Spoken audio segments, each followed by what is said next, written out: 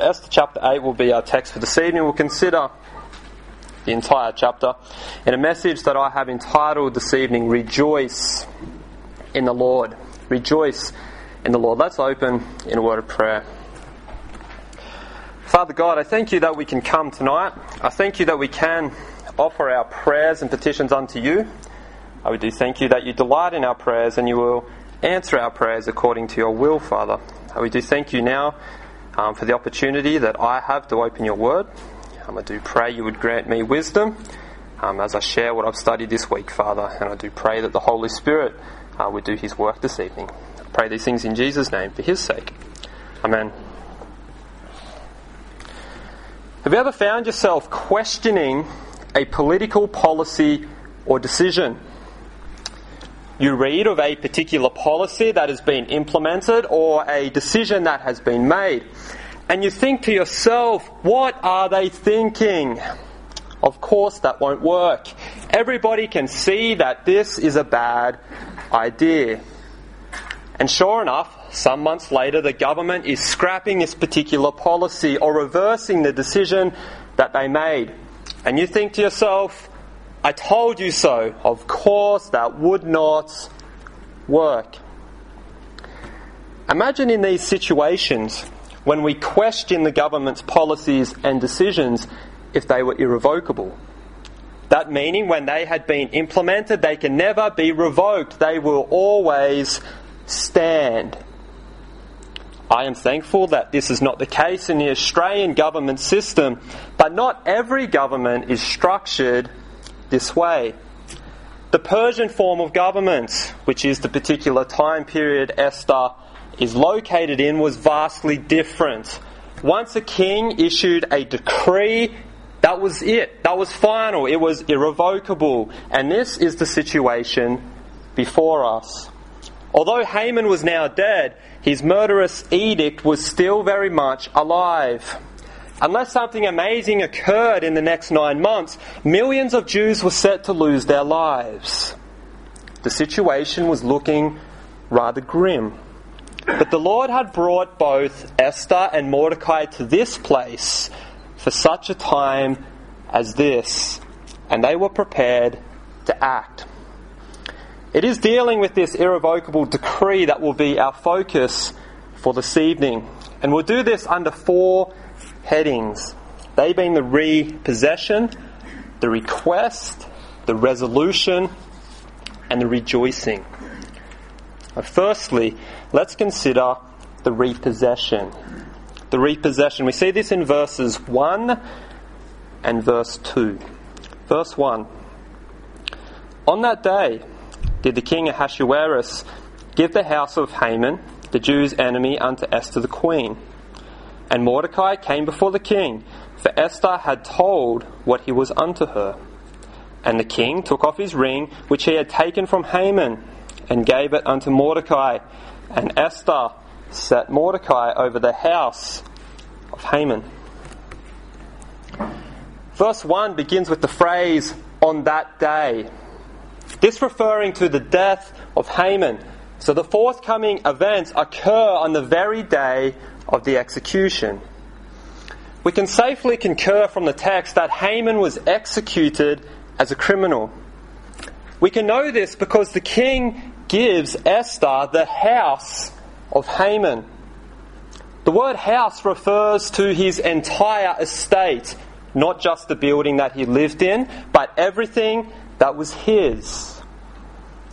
We see from the text that for the king, in order to be able to give this unto Esther, must have been in possession of it.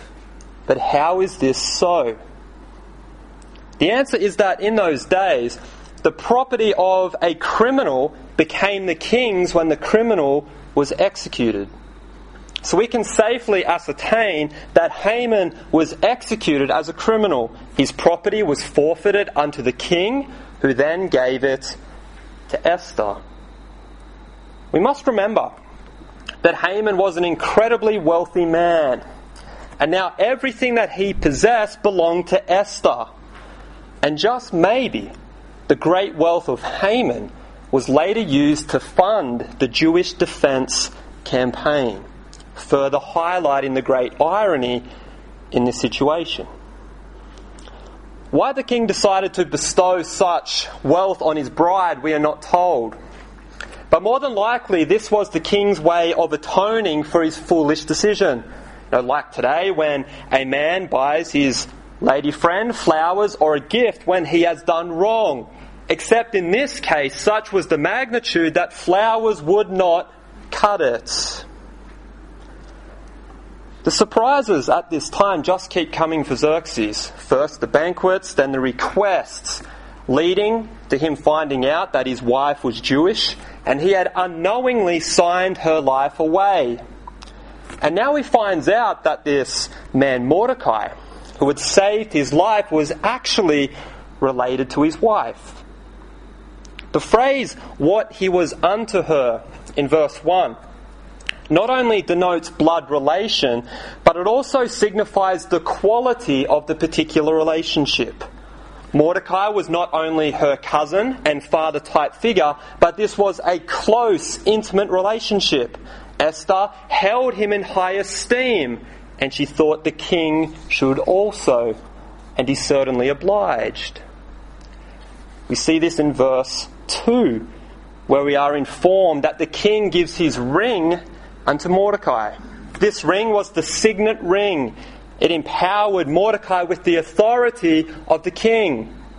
He was now delegated the important responsibility of taking care of the day-to-day government business. In other words, he took over the position that Haman had occupied.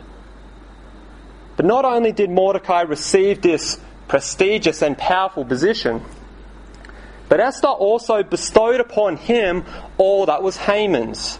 She wanted him to be the steward of all that had belonged to him. Now, oh, how things had changed. The tables were continuing to turn against Haman, even after his death.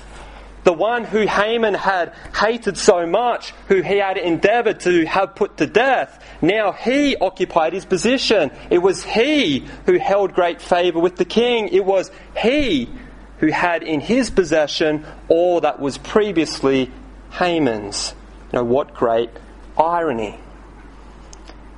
How easy it is in these first couple of verses to get caught up in this little subplot, where God puts his man in the right position, in the right way, at the right time, acquiring all that had belonged to the one who had almost taken his life. That we almost forget that this is not the main part of the story. The main part of the story was that the Jews, God's people, were in trouble. And this has not changed. Something still needed to be done. This leads us to our second point, which we see this evening, which is the request. The request. We see this in verse 3 through to verse 6. Verse 3. And Esther spake yet again before the king, and fell down at his feet, and besought him with tears to put away the mischief of Haman the Agagite, and his device that he had devised against the Jews. Then the king held out the golden scepter toward Esther. So Esther arose and stood before the king, and said, If it please the king, and if I have found favour in his sight, and the thing seem right before the king, and I be pleasing in his eyes, let it be written to reverse the letters devised by Haman, the son of Hammedatha, the Agagite, which he wrote to destroy the Jews which are in all the king's provinces. For how can I endure to see the evil that shall come unto my people? Or how can I endure to see the destruction of my kindred? Whether these events occur instantly after the previous verses, or whether there is some time delay, the scholars debate. But what we can be sure of is that Esther was not content with what had been achieved so far. She was not satisfied with the wealth, the prestige, and no doubt the personal security that was hers. This all meant nothing as long as her people were still in great danger. She knew that Haman's evil had not ceased despite his death. In verse 3, we get a glimpse of the care and compassion that Esther has for her people. She wasn't content with what had occurred. She wasn't selfishly going to stop short at personal deliverance, but she comes boldly before the king, remembering that if the king does not extend his scepter, life's over for Esther. But there is no hesitation. She courageously pleads for her people. Notice the great emotion and compassion.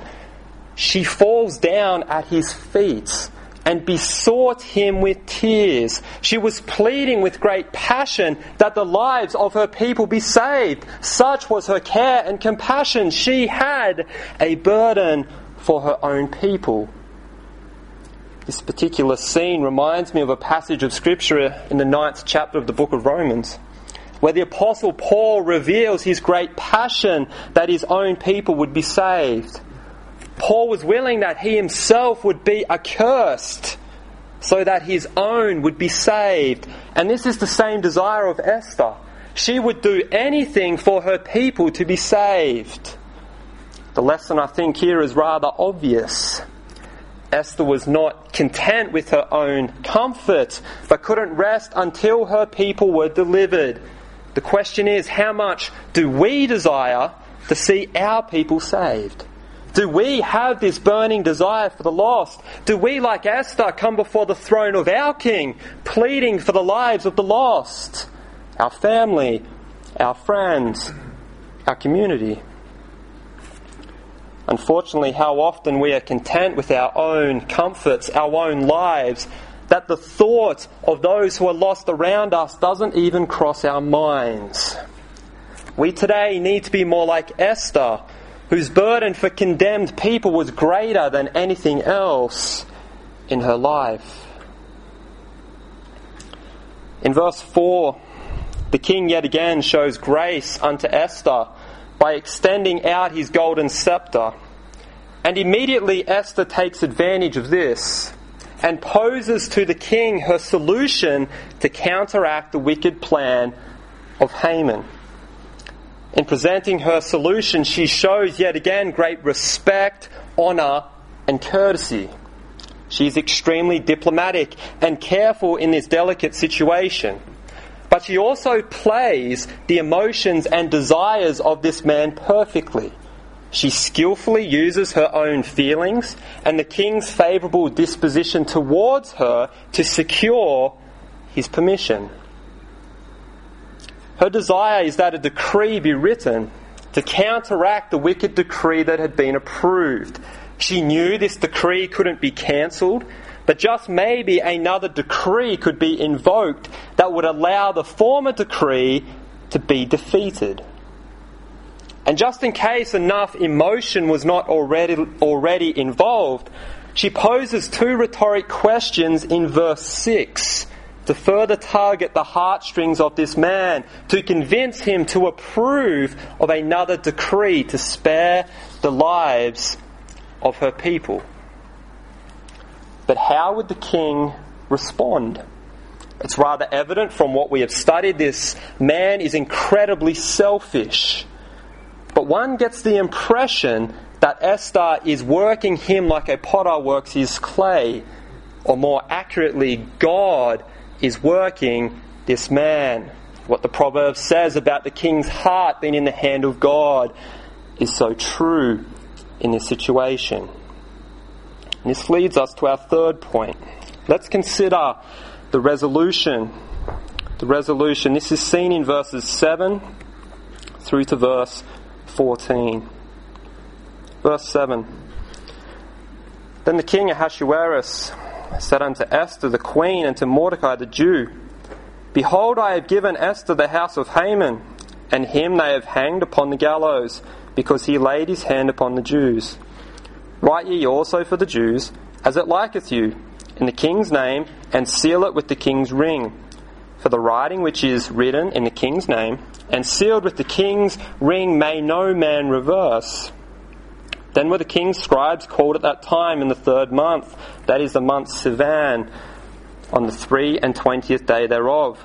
And it was written according to all that Mordecai commanded unto the Jews, and to the lieutenants, and the deputies, and rulers of the provinces which are from India unto Ethiopia, 127 provinces, unto every province according to the writing thereof, and unto every people after their language, and to the Jews according to their writing, and according to their language.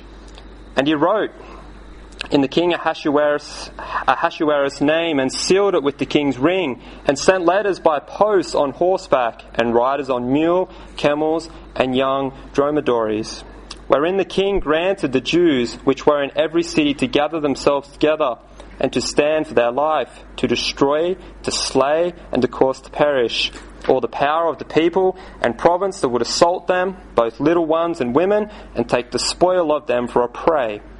Upon one day in all the provinces of King Ahasuerus, namely upon the 13th day of the 12th month, which is the month Adar. The copy of the writing for a commandment to be given in every province was published unto all the people, and that the Jews should be ready against the day to avenge themselves on their enemies. So the posts that rode upon mules and camels went out, being hastened and pressed on by the king's commandment, and the decree was given at Shushan, the palace. After the request had been made unto the king, we are informed that both Mordecai and Esther are present before the king. Xerxes, perhaps somewhat perplexed, reminds them both as to everything that he has done to help them, to help the Jews. This perhaps endeavouring to show that he loves the Jewish people. Or maybe he's declaring, what else do you want me to do? I can't do anything else. It's now up to you as to what you do next. Verse 8 begins with an emphatic statement. Write ye also. This is giving permission and power to Mordecai and Esther, particularly Mordecai, to draft a new decree. They could write whatever they wanted. And the king gives his permission that this decree can be written in the king's name, and it could be sealed with the king's ring. At the end of verse 8, the king reminds us that these decrees are irrevocable. This is probably a reference both to the decree of Haman and also the decree that was about to be written. In verse 9, we get a glimpse of the Persian procedure for writing edicts, and this is testified in secular writings. The king's scribes would be brought in. These would be very intelligent men, remembering that not too many people can read and write well at this time, let alone know numerous languages. And it was their job to write down the decree, write it down word for word, and then to translate it into the various languages throughout the entire empire. Remembering there's 127 provinces, so who knows how many languages there would be. We are informed in verse 9 of the date that this particular edict was penned. It was on the 23rd day of the 3rd month. And this is exactly 70 days since the first edict was composed. We're told in chapter 3, verse 12, that the first decree was penned on the 13th day of the first month. It's very interesting that they were under this curse for exactly 70 days. The number 70 is very significant with Israel, isn't it? They were in captivity for 70 years. Daniel speaks of the 70-week prophecy, and here they are under this curse for 70 days before action was taken. It is extremely interesting to compare this portion of Scripture with the first decree recorded in Esther chapter 3. There are many similarities. In fact, it is as though Mordecai purposely mimicked the decree of Haman. And this is the chart on your outline sheet. The first similarity is seen in chapter 3 verse 9 and chapter 8 verse 5, where both Haman and Esther declare, if it please the king. Then in 3:10 and 8:8, we see the king giving his signet ring to the two different men so the decree can be approved. In 3:12 and 8:9, the scribes are called to officially document this decree. In 3:12 and 8:11, it is delivered to the lieutenants and to the rulers. In 3:13 and 8:11, three particular words are used: to destroy, to slay, and to cause to perish. Now, the English translation translates one word different, but the three Hebrew words are all the same. In 3:13 and 8:11, women, children, and the spoiling of possessions is specified. And in 3:15 and 8:14, both were sent throughout the 127 provinces speedily. So it's evident that there were vast similarities in these two decrees, but some significant differences must be pointed out. This second decree was a decree of life for the Jews, whereas the first was one of death. And also this decree of Mordecai was a decree of self-defense, and it's vital that we understand this. The Jews could only defend themselves. They were not to be the aggressors or the attackers. And this defense was limited to but one day. The one day that Haman had decreed would be the annihilation day. Mordecai in this decree instructs the Jews to gather themselves. The Hebrew word that is used here is often in reference to gathering an army. And this is the idea that Haman instructs. But without the king's decree, this gathering of an army would be viewed as rebellion, and the king would deal with it swiftly. Mordecai instructs the Jews that they were to get themselves ready in this period of 9 months to defend themselves against the attacks that were coming. And this means it's evident that it was not only Haman who hated the Jews, but there must have been many throughout this entire empire who hated God's people. Oh, how some things never change. Now, there is an issue that many have with this passage of Scripture. It's whether this decree was ethically correct for God's people. Now, I will address this in the study next week. But needless to say, we must remember that this is virtually a mimic of Haman's decree. And that is why it is written the way that it is. And what is included is included. And we must also remember that this is a self-defense. But we will consider this in more detail next week. With this decree now complete and translated into the various languages, this edict for self-defense is quickly transported throughout the entire empire. Particular emphasis is placed on the urgency and the speed at which these decrees were delivered. In fact, just like the first decree, the king added a commandment to this to hasten the delivery speed. And it was soon spread throughout the entire empire, all 127 provinces. And just like when the first decree was made and it was made known to the people, great emotion was also expressed when the second decree was made known. But oh, how different the response was this time. And this is what we will consider fourthly. We will consider the rejoicing. The rejoicing. This is seen in verses 15 through to 17. Verse 15. And Mordecai went out from the presence of the king in royal apparel of blue and white, and with a great crown of gold, and with a garment of fine linen and purple. And the city of Shushan rejoiced and was glad. The Jews had light and gladness and joy and honour. And in every province and in every city, whithersoever the king's commandment and his decree came, the Jews had joy and gladness, a feast and a good day. And many of the people of the land became Jews, for the fear of the Jews fell upon them. Verse 15 begins by describing the new clothing of Haman, which testifies his promotion to second in charge.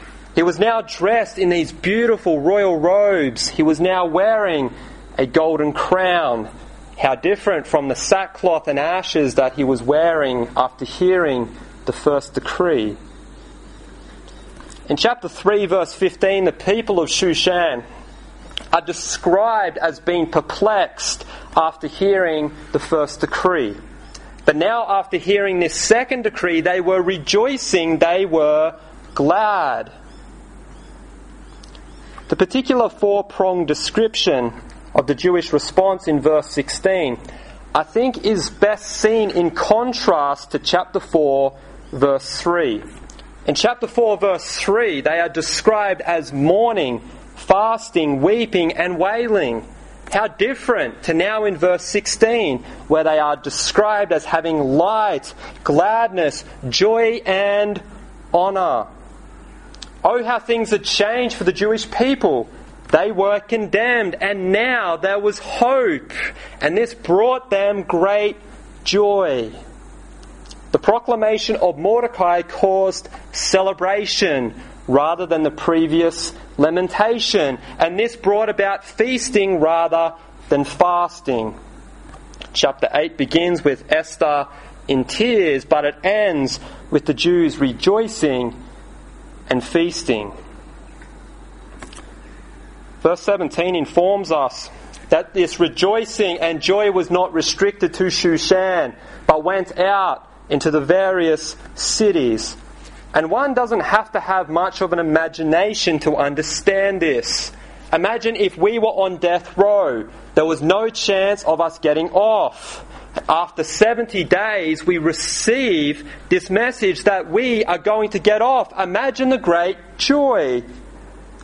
Consider a Jewish father at this time, who for 70 days had thought that his wife and children were going to have their lives taken. And now there is hope. They could be spared. This is going to produce great joy. Such was the joy and rejoicing of the Jews that it had an effect on those around them. We are informed that many people became Jews. The particular Hebrew verb that is used is not found anywhere else in the Old Testament, and it literally means to Judaize oneself. The Gentiles were converting to Judaism. Many debate whether this was a genuine conversion, or whether this was just because it was obvious the Jews were highly favoured by the king, so they decided it would be smart to side with the Jews and act like them. But it does seem that perhaps some genuinely converted to Judaism because of the great joy that the people possessed, because they believed that this edict would be fulfilled. This desire of the Gentiles shows the great change that had occurred in the Jewish situation. They were now on death row, but now they occupied a position of privilege. God's hand was evidence for all to see. God protected his people. In Esther chapter 8, I believe there is a very interesting picture throughout. And this is our salvation experience. Let me explain. We, as sinners, were under a decree that sentenced us to death. Just like this first decree. God is holy. God must punish sin. The punishment being death, both physical and spiritual. This is what was hanging over our head. We, just like the Jews, had a decree over ourselves that we could do nothing about. We were doomed to hell. But just like the Jews, a second edict was made to counter the first. Jesus Christ, the Son of God, came and dealt with the first edict. He paid the sin price that was hanging over your head, that was hanging over mine. And now we are no longer doomed. We, like the Jews in our text, now have hope. This narrative is a wonderful picture of our salvation experience. And within it there are many truths and lessons that are relevant to our lives. And this evening I wish to close with just 3. So number 1, the call to spread the gospel. The call to spread the gospel. Within this narrative, the good news of the edict was spread quickly. Particular emphasis is placed on the speed at which it was delivered. If this edict was delivered so quickly, with such great enthusiasm, how much greater is the call to spread the gospel, which is the edict of eternal life?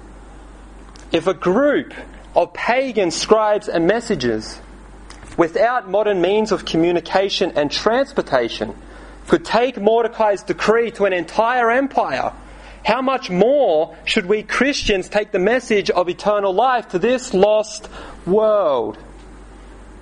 We, just like these scribes and messengers, have been commanded by our King being God, Jesus Christ, to take this gospel message and to tell the world. But how often we are slack, we are slothful, and we are disobedient. Now, when was the last time you shared the gospel? You have a glorious message.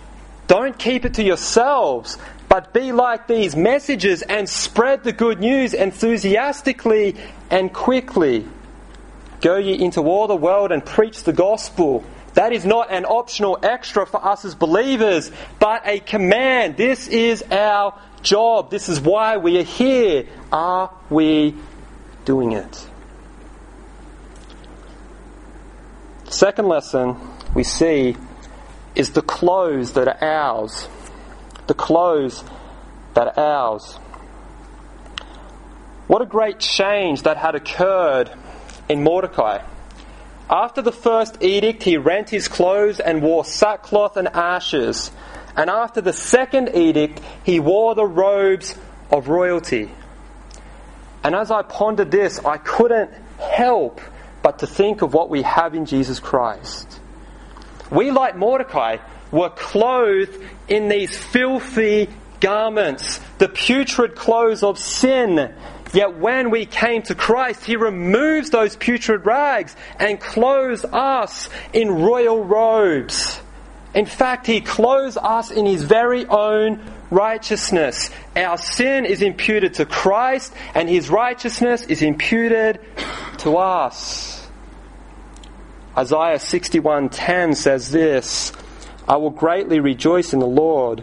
My soul shall be joyful in my God, for He hath clothed me with the garments of salvation. He hath covered me with the robe of righteousness, as a bridegroom decketh himself with ornaments, and as a bride adorneth herself with her jewels. Beloved, we have been clothed in the righteousness of Jesus Christ. Because of this, we can come before the throne of grace, and when God looks upon us, He doesn't see you, He doesn't see me, but He sees the righteousness of Jesus. And this is a glorious truth. We are clothed in the righteousness of Christ. Number 3, we ought to be joyful. We ought to be joyful. The Jews, when they heard of this second decree, were filled with much joy. How much greater should our joy be considering what we have? We are saved from eternal damnation. We are redeemed. We belong to Jesus. And this, beloved, should cause a rapturous joy in our hearts. Yet how often we as Christians are miserable. We are the cranky pants of this world. But if we truly meditate and truly understand what we have in Jesus, there can be no other response except an overflowing joy. We as believers need to manifest the joy of our deliverance from sin, just as the Jews manifested joy in their deliverance from their enemies. Matthew Henry said, "The holy cheerfulness of those that profess religion is a great ornament to their profession and will invite and encourage others to be religious." The sad, frowning, negative Christian is a poor advertisement for the faith. If a person has really believed the Word of God and become saved, there will be some real joy in their heart, and this joy will show. Another commentator said, if you have no joy in your religion, there's a leak in your Christianity. If only we today manifested more of the joy of the Lord, perhaps those outside the faith would be more attracted to the church and be willing to consider the message of the gospel. It's definitely worth trying, isn't it? Be joyful, be glad, rejoice in the Lord. Amen. Let's pray.